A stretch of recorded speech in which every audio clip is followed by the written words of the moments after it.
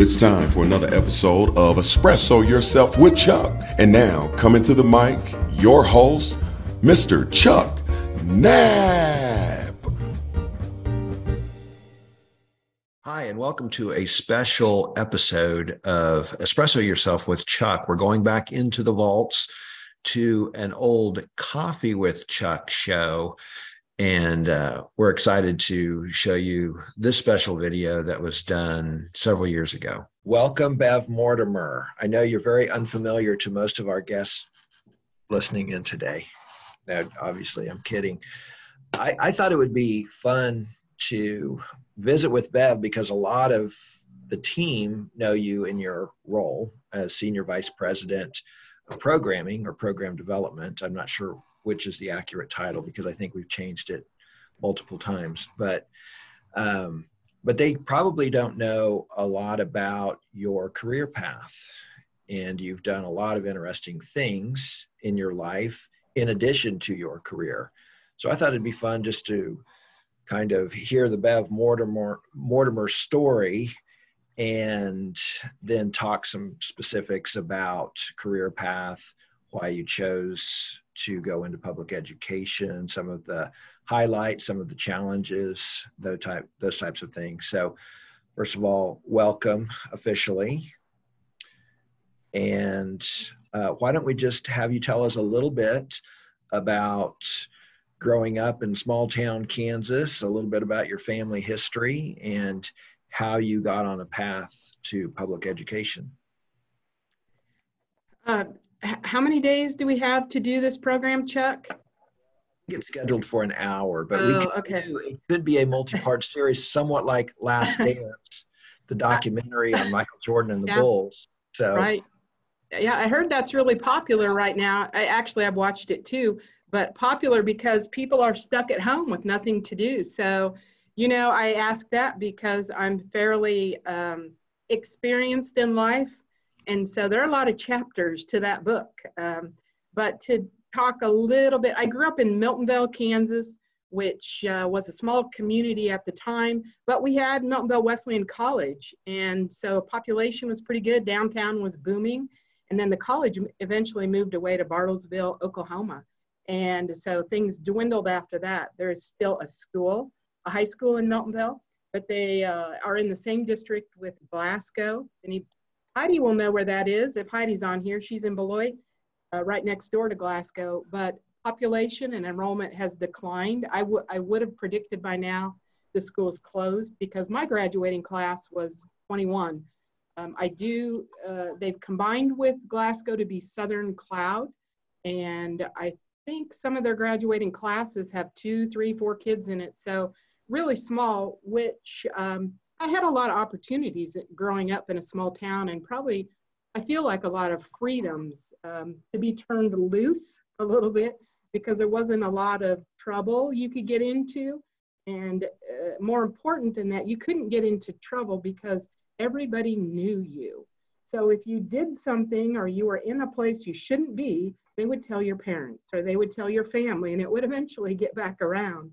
So small town, which played into the path that I took. All of my school years, K through 12, were at Miltonville. I feel like I got a good education at the time.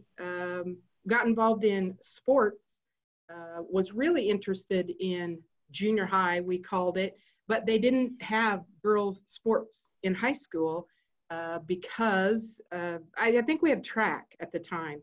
So I'm old enough to play into this in the 70s with Title IX, and they added volleyball and basketball for girls when I started high school. And when I talk to some of the classes, I tell them uniforms back at the time were quite different. We wore the same uniform for volleyball, basketball, and track, but I think we had a purple top and a white top. We were the Miltonville Pirates. So it was interesting to be in some of the first group. They didn't know how to referee girls basketball. I can tell you that right now. It turned into brawls out on the floor. And I was kind of scrappy. So I just, you played the game to the ability or to the level the officials, the referees would let you play. And I think they more were entertained by girls on the court scrapping than they were about calling the game. So there were some interesting games. But anyway, you know, growing up on a farm, and it was a pig farm, and we also had crops and things. Um, you know, it didn't isolate you being in a small community where you knew everybody from being teased or made fun of because you were a farm kid, or you know, you're from that pig farm kind of thing.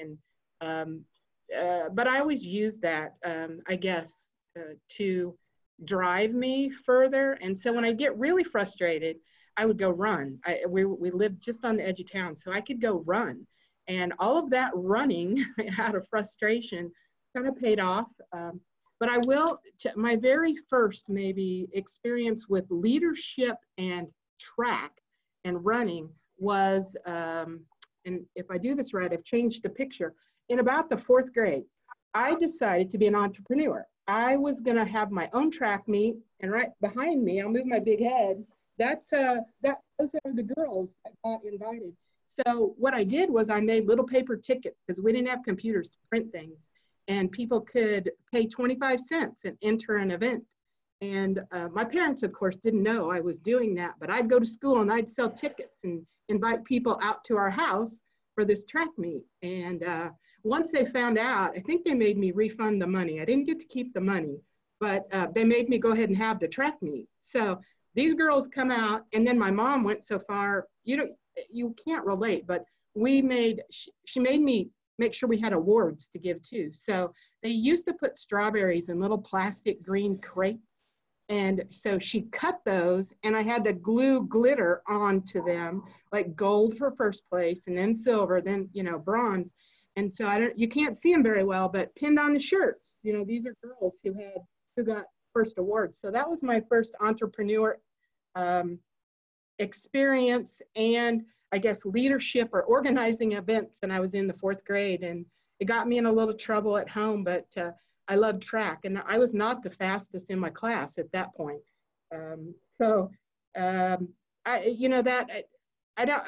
Chuck, I could talk lots of hours, but I don't, if you want to stop me and ask me questions, do. I do want to ask one question. Go. Can you point yourself out in this photo? Oh, can anybody tell do you have a guess at which one is me? I was going to say second from the right, but I don't know.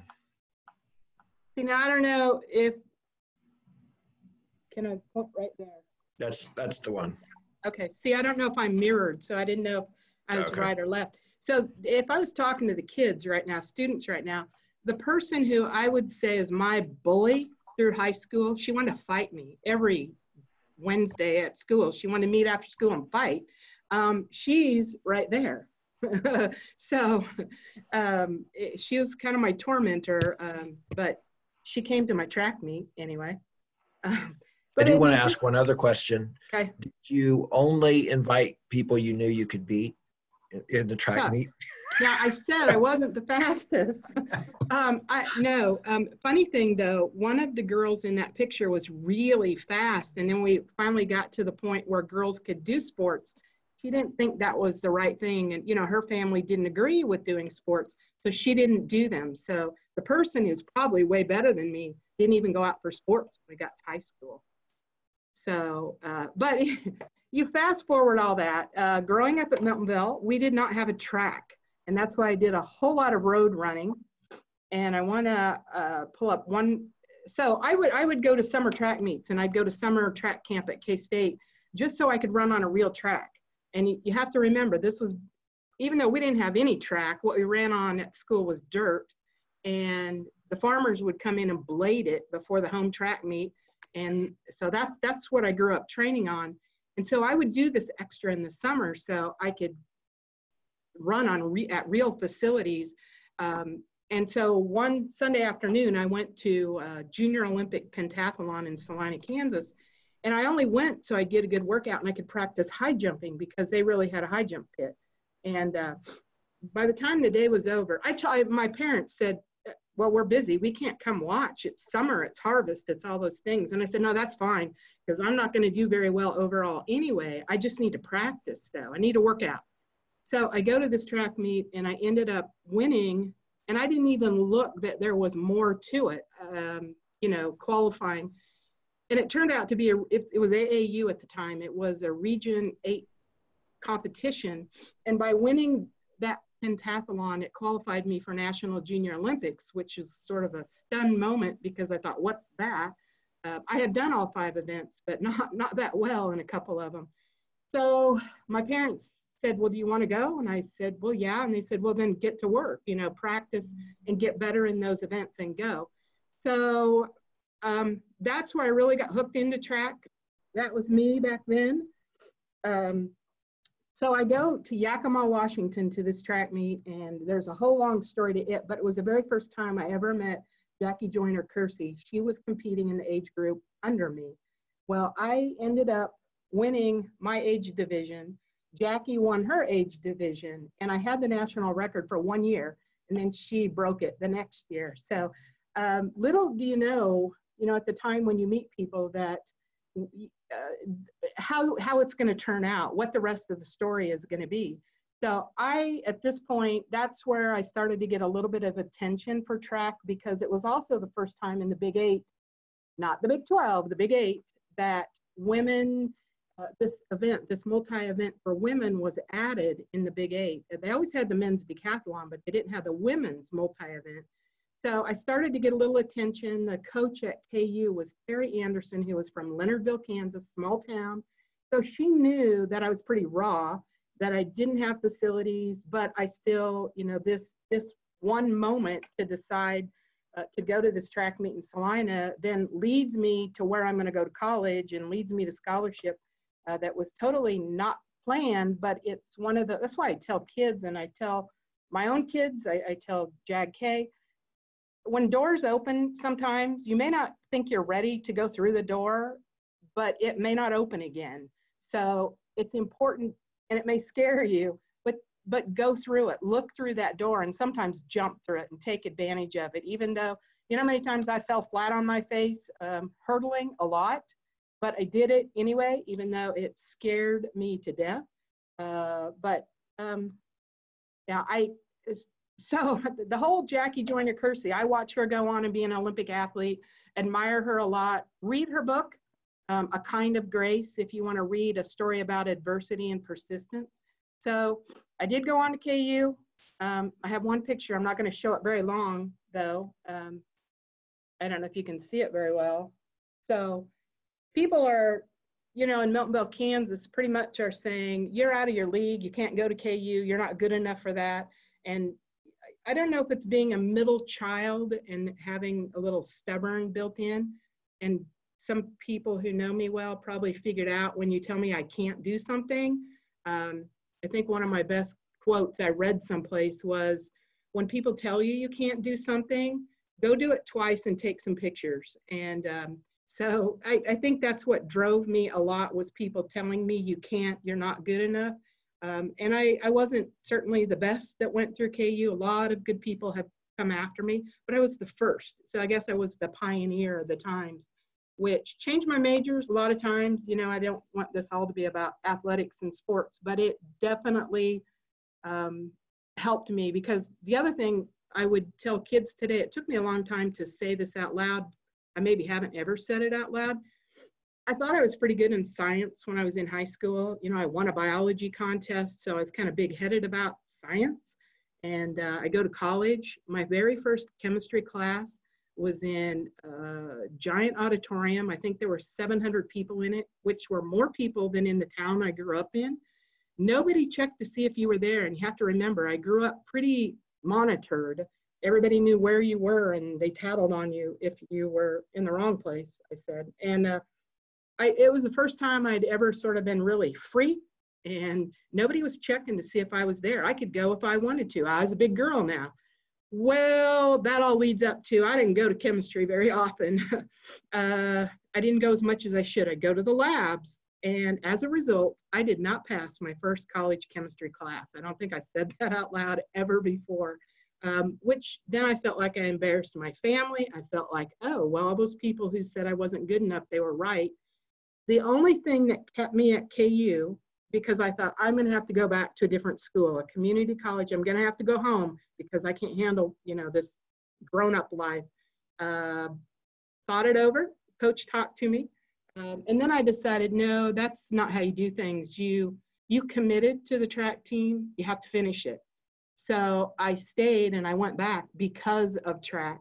And I think actually as things went better with track, I got really good grades after that. But it was the whole life lesson of learning that you really do have to go to class. And just because you were good at it in high school and you didn't have to study, doesn't mean that's how it's going to be later. So it was a good life lesson, but it was kind of tough life lesson.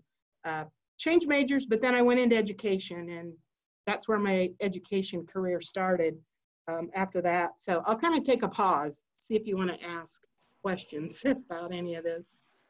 When you went into education, was it because you wanted to coach, or you said you were really good at science until you had that little stumble in chemistry, but what were you thinking at that point? The reason you wanted to go into education was? A little bit the sport, because I knew what athletics did for me and how it made me persevere and stick with something. It taught me the life lessons. Athletics can do that done the right way. I have also seen them done the wrong way. But I did circle back around, and I thought, no, science is not going to beat me. So I retook things. I got better grades. I buckled down, did what I needed to. And so I was an elementary education major. And so my very first teaching job, I had 4th and I had 6th grade to choose from. And I looked at them and I was still a little intimidated. So I said, I'll take 4th grade because I'm still taller than the kids. And that was the only reason I took 4th graders. And so a few years later, I thought, that science was still kind of pulling at me. We had an increase in enrollment in the school district, Minneapolis, Delphus, where I was teaching. And they said, we've got to add more sections at the junior high level. And they said, who's interested? And I said, if you let me teach some science, I'll teach whatever else you want me to teach.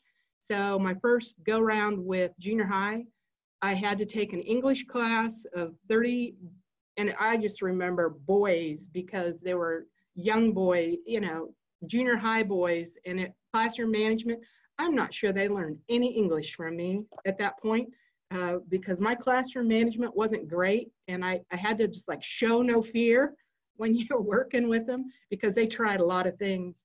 Then I got comfortable with it though, and the science went back to, and that was what I did the rest of my teaching. But I did coach some junior high sports, and then I was a high school track coach. So it took me, because I saw the value in both, but they go together. And I think the people who work the hardest at athletics can also work the hardest in the classroom, because that's just built into them. And what I wanted to say about, there's a lot of years of 15 years of teaching in the classroom. And I loved science because it was real life. It was easier for me to make connections or do projects or do real things with kids and get them excited and motivated. I just couldn't quite figure out, I couldn't get excited about diagramming a sentence or pronouns and nouns. I couldn't bring the same passion. So what I did was apply for a grant, and that's the picture in the background. I did a Krista McAuliffe fellowship, and I was given a year off to develop a river project. And we didn't call it project-based learning back then. I don't know what we called it. But what I did, and you can see the girls in the background, they're water testing. I took the kids out to the river about once a month, maybe more often. And they were divided into teams, and that was a water quality team you can see right there. And they would have jobs and tasks to do in their little groups. And you can see they're wearing the vests. The vests are just like those athletic PE vests, but it helped me keep track of the teams out there. They have little headsets. Those guys are testing water. But one of the most fun things I did, because here's what people, they see me stiff and serious and professional, which is part of the life. I've tried to have an intervention though. So, you guys cut me some slack.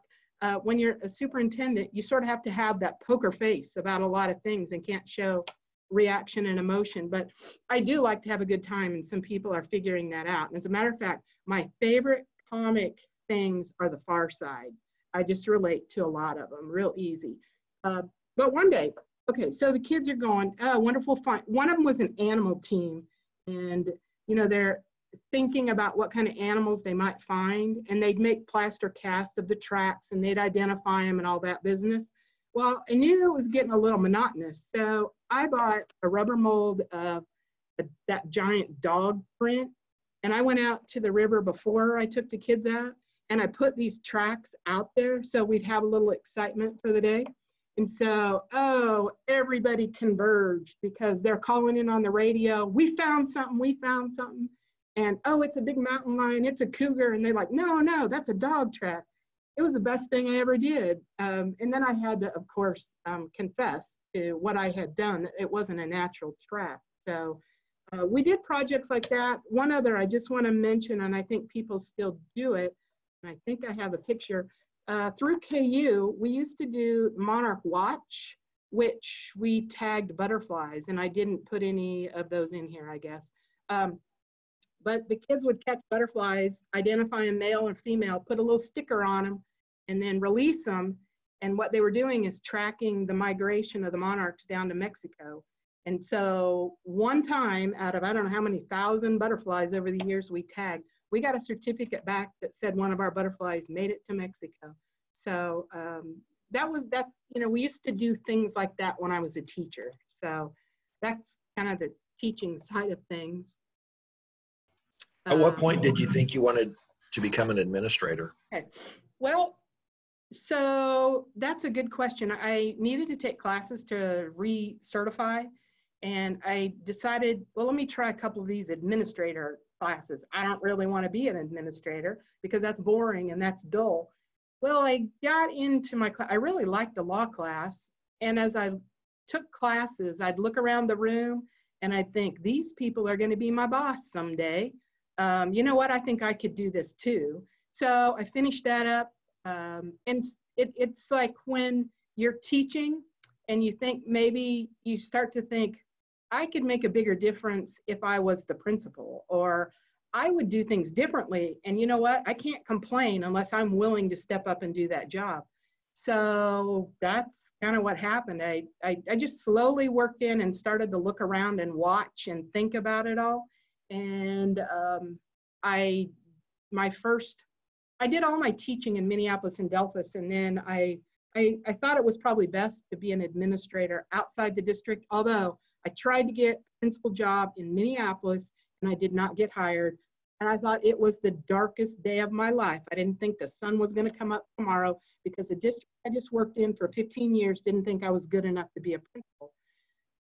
Fast forward, best thing that ever happened to me was to go on to Concordia and be middle school principal, and I was a high school principal. And then the last 13 years of that 33, I was superintendent. But it just got to be where you started to look at that next level up. And could I do that job? Could I make a difference? If I made a difference in my classroom as a principal, I could do that at a different level. As a superintendent, I could do that at a different level. So it just kind of slowly evolved.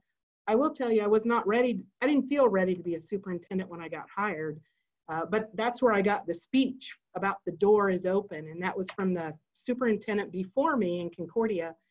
He was getting ready to retire, and he called me to his office, which made me a little nervous. And he said, here's the deal. I'm retiring at the end of this year. Are you interested in my job? And I said, well, I'm not quite ready yet. I haven't been a principal long enough. And he said, that's where the door may only be open one time. And so if you have any interest, you need to go now, because if somebody else takes the job, they might take it for the next 15 years and then you'd never get a chance. Plus, I think you can do it. So he gave me a pep talk. I said yes, and there we are. I'm a superintendent all those years. So go ahead. Finish your thought. Oh, no, I was just going to go into just, one of the things, what I didn't like about the job was being so far removed from students. I love to travel with kids. I love to sit in rooms, and I like to just listen. You can learn a lot from them by listening, because sometimes they don't think you're listening. But during that time as a superintendent, I made a point to try to do some things to connect with kids. One of those things was honor flight. We did honor flights. I think I've talked about this before. 6 or 7 years, and that's one of the last groups we took. But over those years, hundreds of, we started World War II, Korean, got to Vietnam veterans, we would take to Washington, D.C., but the people in blue shirts, except the older looking people, were guardians, and we would choose high school kids to go along, and specifically choose high school kids that may not otherwise have the opportunity to travel or had not traveled in their life. So what I started out to do a project for kids, I had no idea the impact it was going to have on the veterans. Some of those veterans still write and call, but even the kids and the veterans are so thankful and grateful for the opportunity, because they say, we never would have had the chance to do this if you wouldn't have given us the trip. So that's one thing during my time in administration that I'm pretty proud that we have done, and I hated that I had to give it up. A second thing that it was another one of those things you're a little afraid of, and you're going to step out of line and see what happens. But when you step out of line for the right reasons, I would encourage anybody to go for it. And that's a scary thing for me to tell you people. So don't do that. Don't do what I'm saying. But we worked with our staff in Concordia, and this was the group. A thing came out. It was an opportunity to apply for your school district to be designated as part of the Innovative Coalition. So the governor and House and Senate education chairs were going to make the selection, but you had to do a lot of groundwork in your own district first. And it was an opportunity. If you were selected, your district could bypass some of the laws and regulations that you thought were impeding your ability to do better. So everybody was in agreement. The staff, the Teachers Association, community, we had everybody in agreement. Wow, this sounds great. It's one of those moments. You also hear me a lot say, be careful what you ask for, you might get it. We did it. We went in, we had to present. I presented in this short minute. These were the people that went with me. And in that photo, my dad is there, who was a state representative. I figured out all the stops for this. He was a state representative, so I thought maybe his name would carry a little clout with it. But I used him as an example of parent support. Our city manager's in that picture. Our state senator is in that picture. The high school principal's in that picture. College president is in that picture. Our representative, Susan Concanon, Senator Elaine Bowers, they're in the picture. And I had a couple students with me. And so I went down the line and said how this innovative project was going to help each of these. And it was more of a community project. And I think I said this before. If you haven't read the book, David and Goliath, you need to. In my life, this has to be one of my David and Goliath moments. Of course, we're David, because we went into it. Dr. Randy Watson, who's now our commissioner, was superintendent at McPherson. And we knew he was going to get picked first because it was kind of his idea. He had worked with legislators on this. But the number 2 spot was up for grabs. We were up against Kansas City, Kansas school district. And I was always intimidated by larger districts like that because they have lots of people who do a lot of things to support the superintendent or levels of administration, like PR people and data people and all of that. Well, when you're in a small district, that's you. So I knew I was up against a lot of the competition, and there were a few other districts, but everybody thought KCK, because of the number of students, they would be picked number 2. Well, that was my David moment when I did my presentation. I felt in the moment too, and we got picked number 2. So, and where I said, be careful what you ask for, everybody thought they wanted it until we started getting criticized for that. It was, why didn't you just work through the state Board of Education? Why did you have to go to the legislature? Teachers unions blamed us and criticized and said, well, what are you going to do now? Just start hiring high school dropouts to be teachers? They don't have to be licensed. And as a matter of fact, I did say back to them, I don't know what your issue is with dropouts, because one of my high school science teachers was a dropout. And then he went to the military, and then he took a different path and did go back to school to be a teacher. So yeah, sometimes dropouts have the best path, and if they're the best person for the job, we'll do it. Our intent was to hire some local professionals to fill jobs. Plus, the other the number one reason I did it, I had a kindergarten teacher, been teaching for a lot of years. She was also certified special education.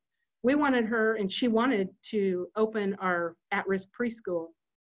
And the state of Kansas said she is not highly qualified to teach preschool, even though she was kindergarten. But her certificate said K through 9, not pre-K. And they actually told us, oh, she was national board certified too, if any of you know what that means, an extra level of acknowledgement of expertise.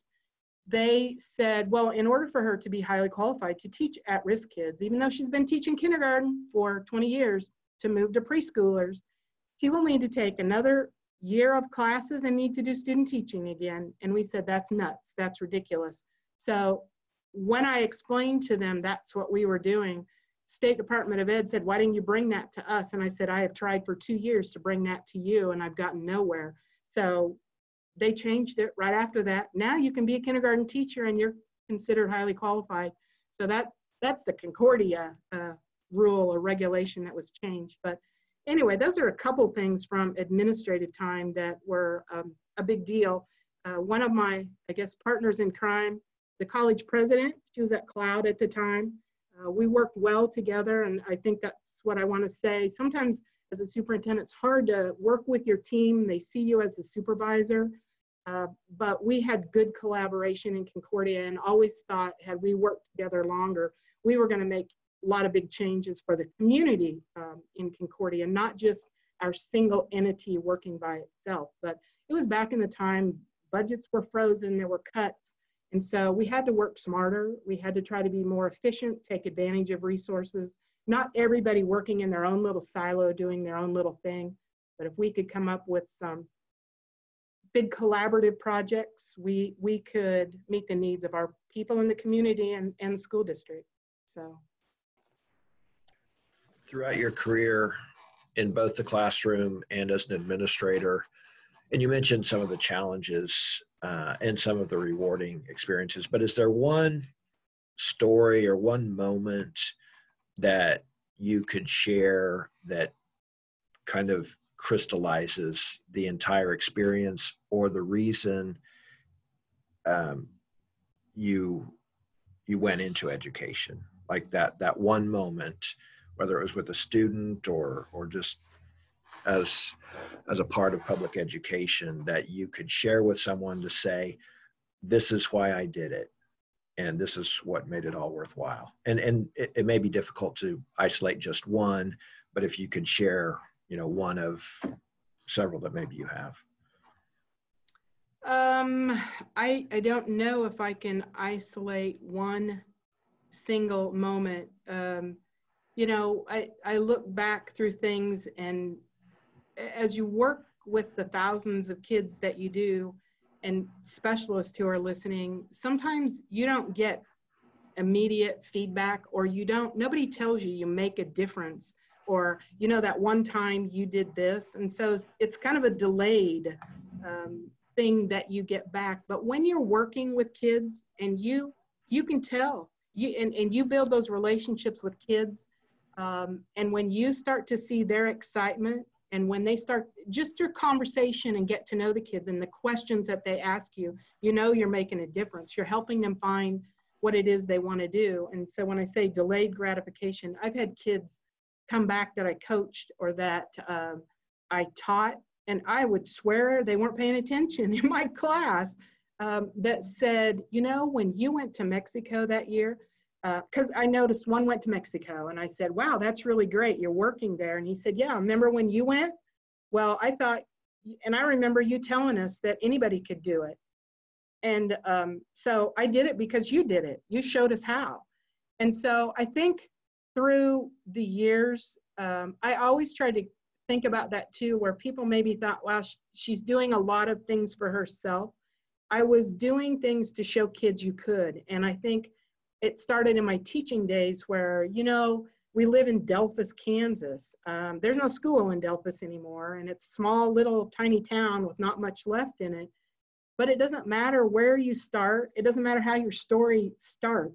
At some point, you can take it over and write it. You get to finish it. Nobody finishes your story for you. You do. And sure, there are things that happen like COVID-19 that change your path. But the first time I applied for a couple things like I got to go to Japan for 3 weeks, and, people, again, that whole, are you nuts? What are you doing? I did it because I wanted to show kids in Delphos, Kansas, you can do that. You can live in Delphos, but there's a whole world out there for you to find. So I was always inspired when kids got excited, and I don't know, that just drove me over time. And then I must have this crazy little internal thing that just keeps me moving forward. I can't really isolate 1 minute. It's just, or 1 moment. It's just knowing that kids come to school every day. They depend on you. They can see through you. If you're trying to fake it and you don't like what you're doing, or you don't like your subject area, they know it. And if you don't really care, they know it. So to be able to build relationships, and I guess the reward is sometimes 10, 20 years later when kids come back and say, when you did this, and there's a few things they tell me, I don't even remember doing that or saying that.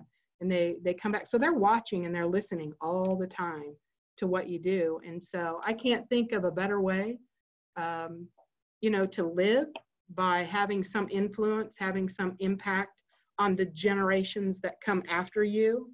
Or to help them find their way. And I've heard it from you guys a million times, and that's probably why I'm here with Jag K today, is all of you tell kids that you believe in them. And they say, my specialists believe in me more than I believed in me.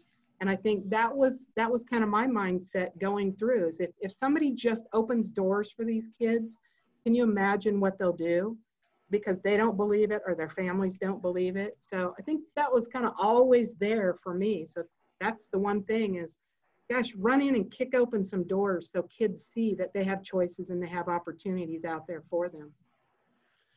And you mentioned Jag K.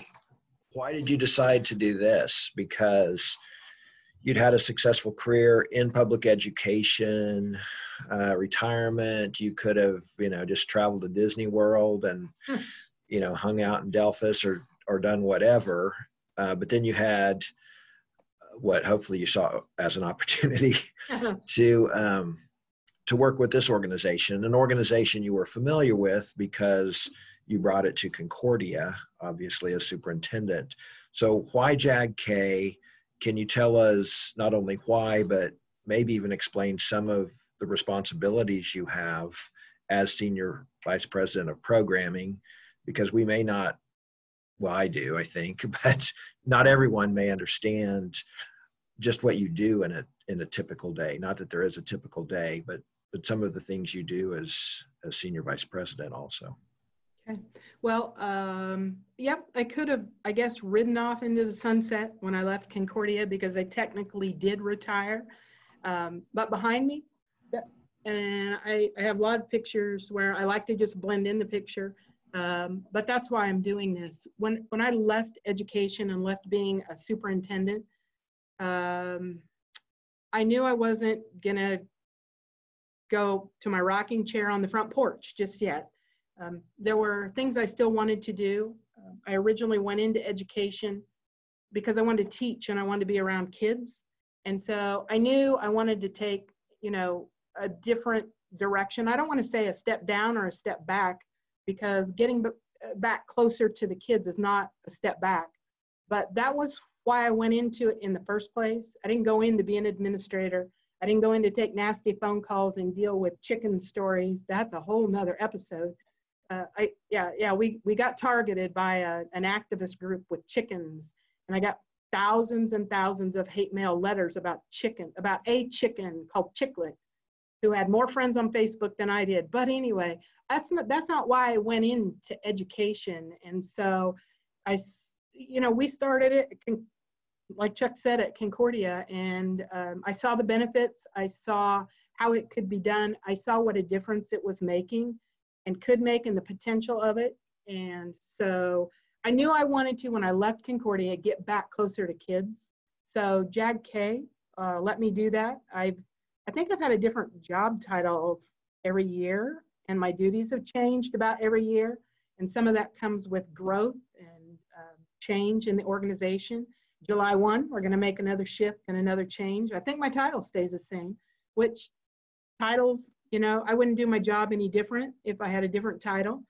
So but I do feel a little bit administrative again. Connor's going to take over programs and regional managers. I feel like I'm getting another step away from the kids. So I hope that I could be entertaining enough that maybe you'll invite me out to talk to your kids once in a while. And I'll always be at the events, but I'm going to be in the suit and I'm going to be all stiff, unless of course I wear a costume, which sometimes I do that. One of the best costumes I ever wore, I was a high school principal, and it was Spirit Week and it was camo day. So I put on one of those suits with the leaves all over them and you couldn't tell who I was. See, the sense of humor rises up once in a while. I did that and walked through the freshman hallway before school started. The kids are going, "Who's that? Who's that?" And one young man sitting in the hall said, "Who's that? Who are you?" And I kept walking. And he said, "I said," and he used a few curse words. I turned and looked at him. I lifted the mask. He said,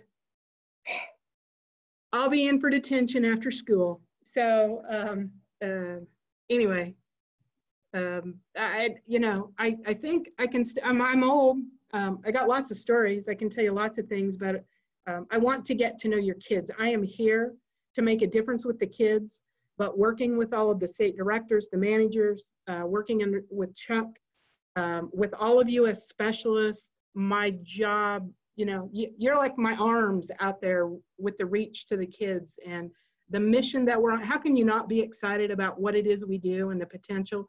Do we win? Do we have successes with every single one of our students? Nope. But keep the bar high because the saying is, if you don't have expectations, then no, we're not going to make it anywhere. So keep those expectations high. Specialists, keep investing in your kids, because I think that's how I've looked at all my jobs.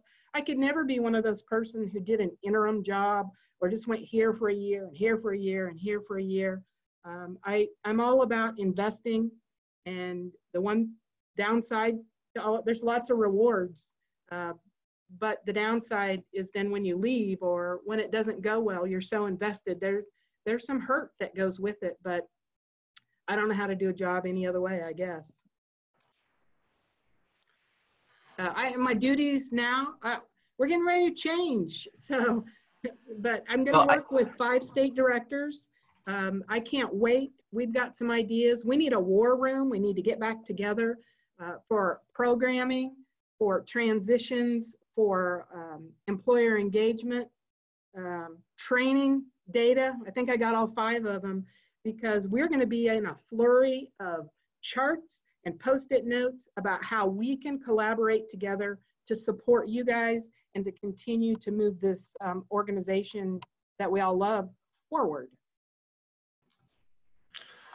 Yes, and I think Bev's job has always been program development, and we still have a lot of things, not only developing maybe some new programming with transition services and working with system involved youth, but maybe tweaking some of the things we currently do, modifying those. We're still looking at how do we serve rural communities better, small rural communities.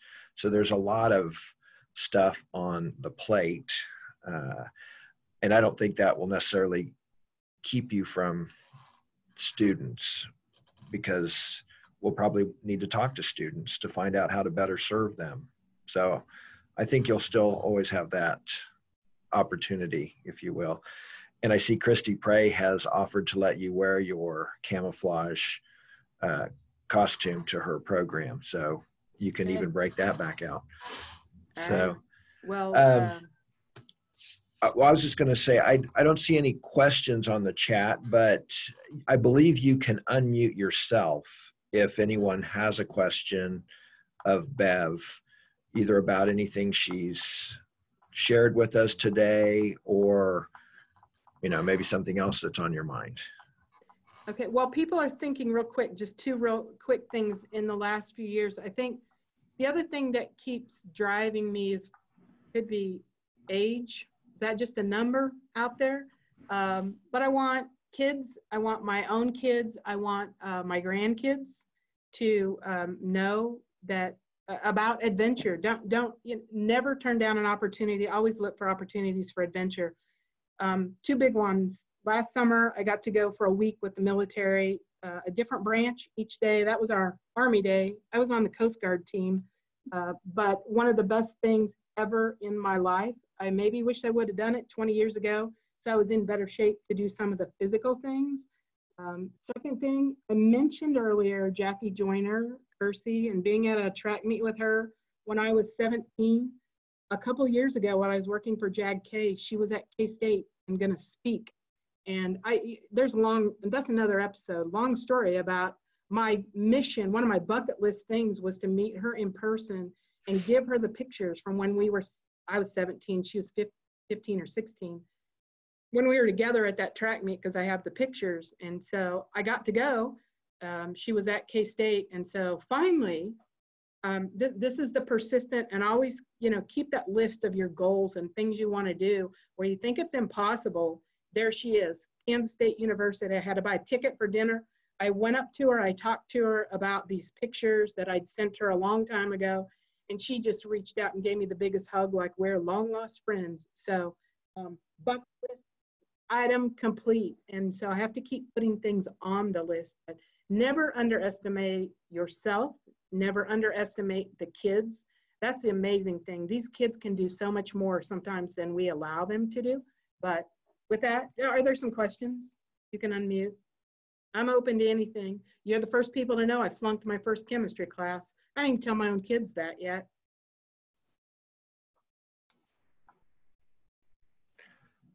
Any questions?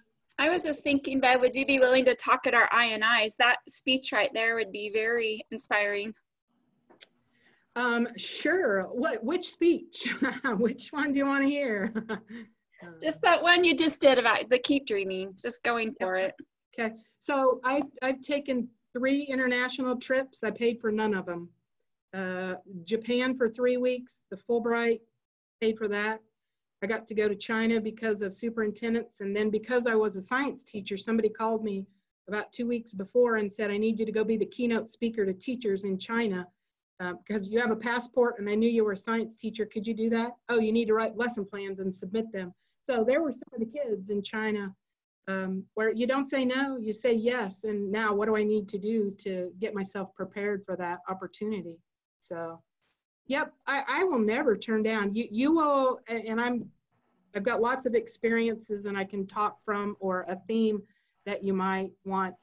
Here, because the military thing, I'm blocking myself, but that guy is Mark Cameron. He writes some of the Jack Ryan, Tom Clancy books. He writes them.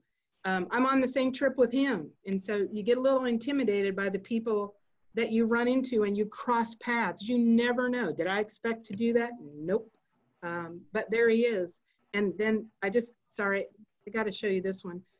There were people younger and there were people my age on the military thing. The day, on Navy Day, we did a little training with the SEALs.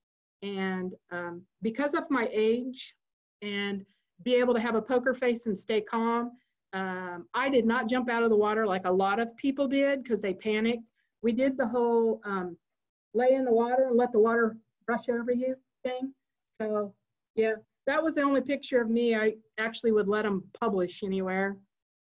Even though it's not great, it was evidence that I was with the SEALs. It's not really, but I was with the SEALs in the ocean. So, but sure, yes, long answer there, Christy, there. I'll just put my own family up now so I quit telling you work stories and life stories. But I get excited when, I talk because there's a lot out there to be excited about. Not every day is great. I get depressed, I get down sometimes, but when I get around people, when I get around kids, and sometimes I have to be pushed through that door, I can get pretty excited about what we do, and I just see the potential in other people, and I want them to go for it. Carlos, I think, has a question.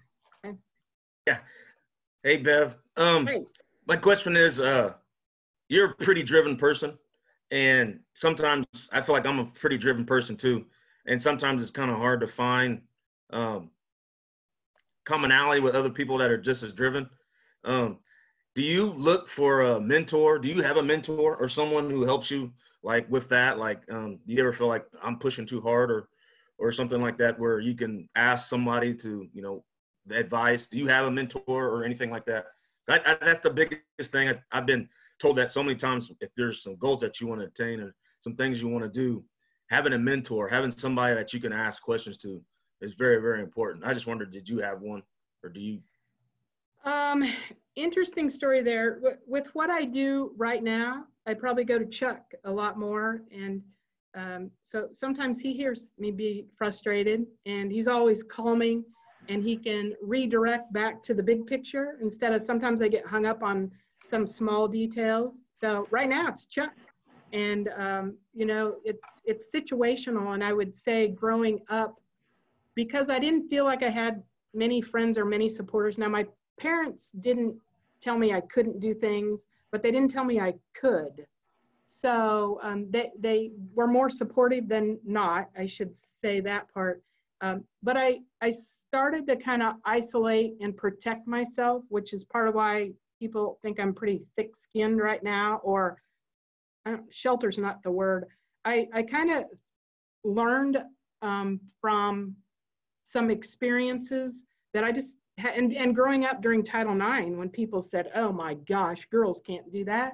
I sort of went internal and started to say, yes, I can, and block out what other people said. So I think early on, I had some coaches that were really good. I had some coaches that were not, that did more damage to my, future. And I'm trying to, it was situational. So there were a coach in high school. There was a coach in college, my track coach. I wouldn't have stayed at KU had it not been for my track coaches. So it depends on the timing in my life. When I was a teacher, I had colleagues, or I had a principal I could go to and really talk honestly with.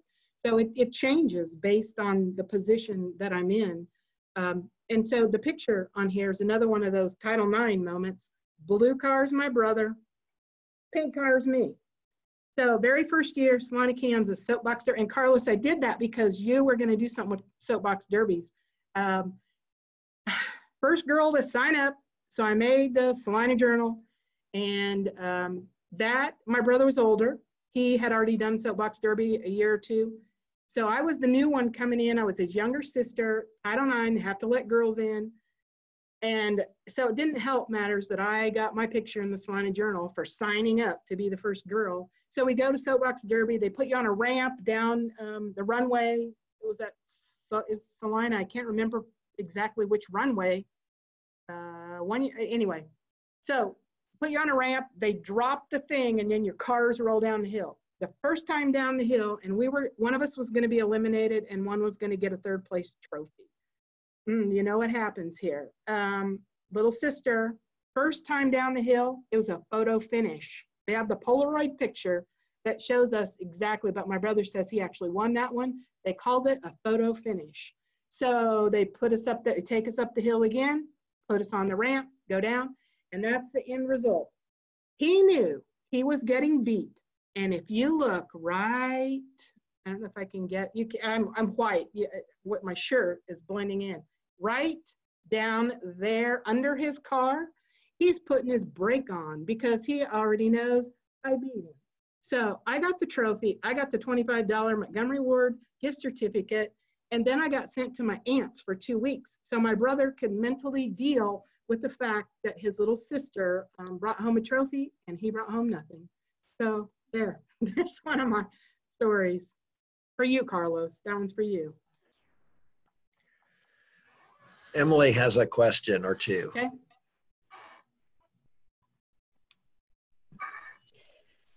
Hi, Bev. So my question, I have two questions. Okay. So as a previous superintendent teacher, what government policies did you find helpful at the time? And my second question is, what policies would you like to have policymakers implement that can be helpful for the school faculty and Oh, policies that were helpful. I'm sure an old superintendent should say, oh, they all were.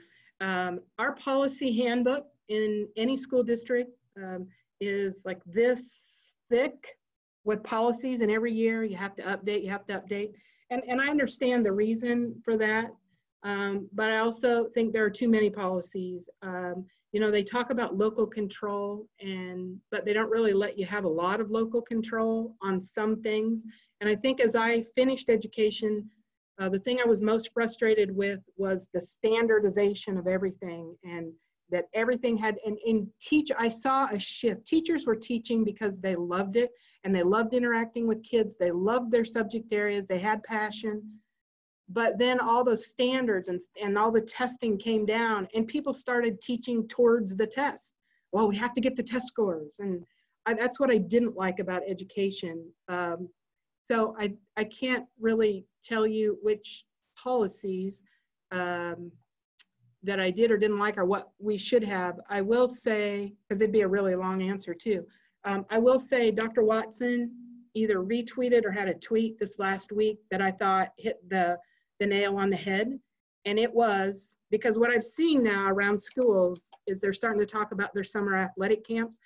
And you know now from my background, I am more supportive of athletics than anybody or as much as anybody else.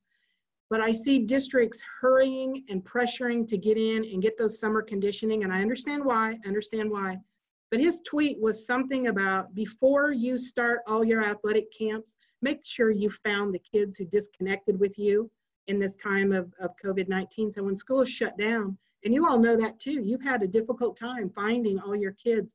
And I so appreciate you people who are diligent. The stories I've heard about you out there tromping to get them out the fishing pond and all those other things.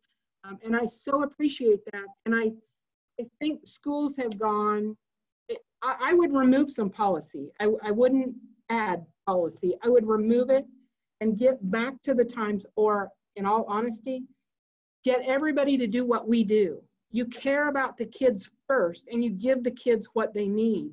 And it's real life lessons, and you figure out how to tie real life to the competencies that we're doing. So that's not a very good question about policy, but I will tell you a story. It's a good thing we had a policy once. We had a young lady with leukemia at the high school. We wrote a 504 plan for her to say nothing should be counted against her absences because she had to go to chemotherapy. She is a senior, and this particular government teacher would let seniors out early and something else maybe if they had an A and they didn't miss a certain number of days. He was not going to allow her the reward because she missed too many days according to his little classroom policy. So I am so thankful we had the 504 plan, because I walked down and I said, no, sir, she does get the reward. Do you think she wanted to miss your class while she was gone to chemotherapy? You know, anyway, we worked it out. So policies are there when they're there to make sure everybody gets an opportunity and gets a chance. You know, those are the best policies to have. So I think we're a little bit overdoing policies. I just want to get back to where we care about the kids, we give them what they need, and we can do better that way. We could just trust that everybody did that and came in with that mindset, because, you know, some of you even know that maybe a school has pressured you to take on an extracurricular activity to go with your JAG-K job. And some of you do it because you want to. That's great. But we also have run into some situations where school districts have tried to hire a coach and then tell us that's who's going to be JAG-K. No. We're going to find the right people for JAG-K. And if they can do some of your other jobs and they want to, that's great. So. Well, Bev, thanks. We have about 30 seconds left in our hour. I think everyone, if they didn't know it before, should certainly understand now why we are blessed to have you in our organization. You bring a wealth of experience and even more passion to the organization. So thanks for what you do. Thank you, everyone, for joining us for this episode of Coffee with Chuck. Have a great weekend, and we will talk to you next week. See ya. Thanks. It was fun. Videos with our JAG-K program. Thank you.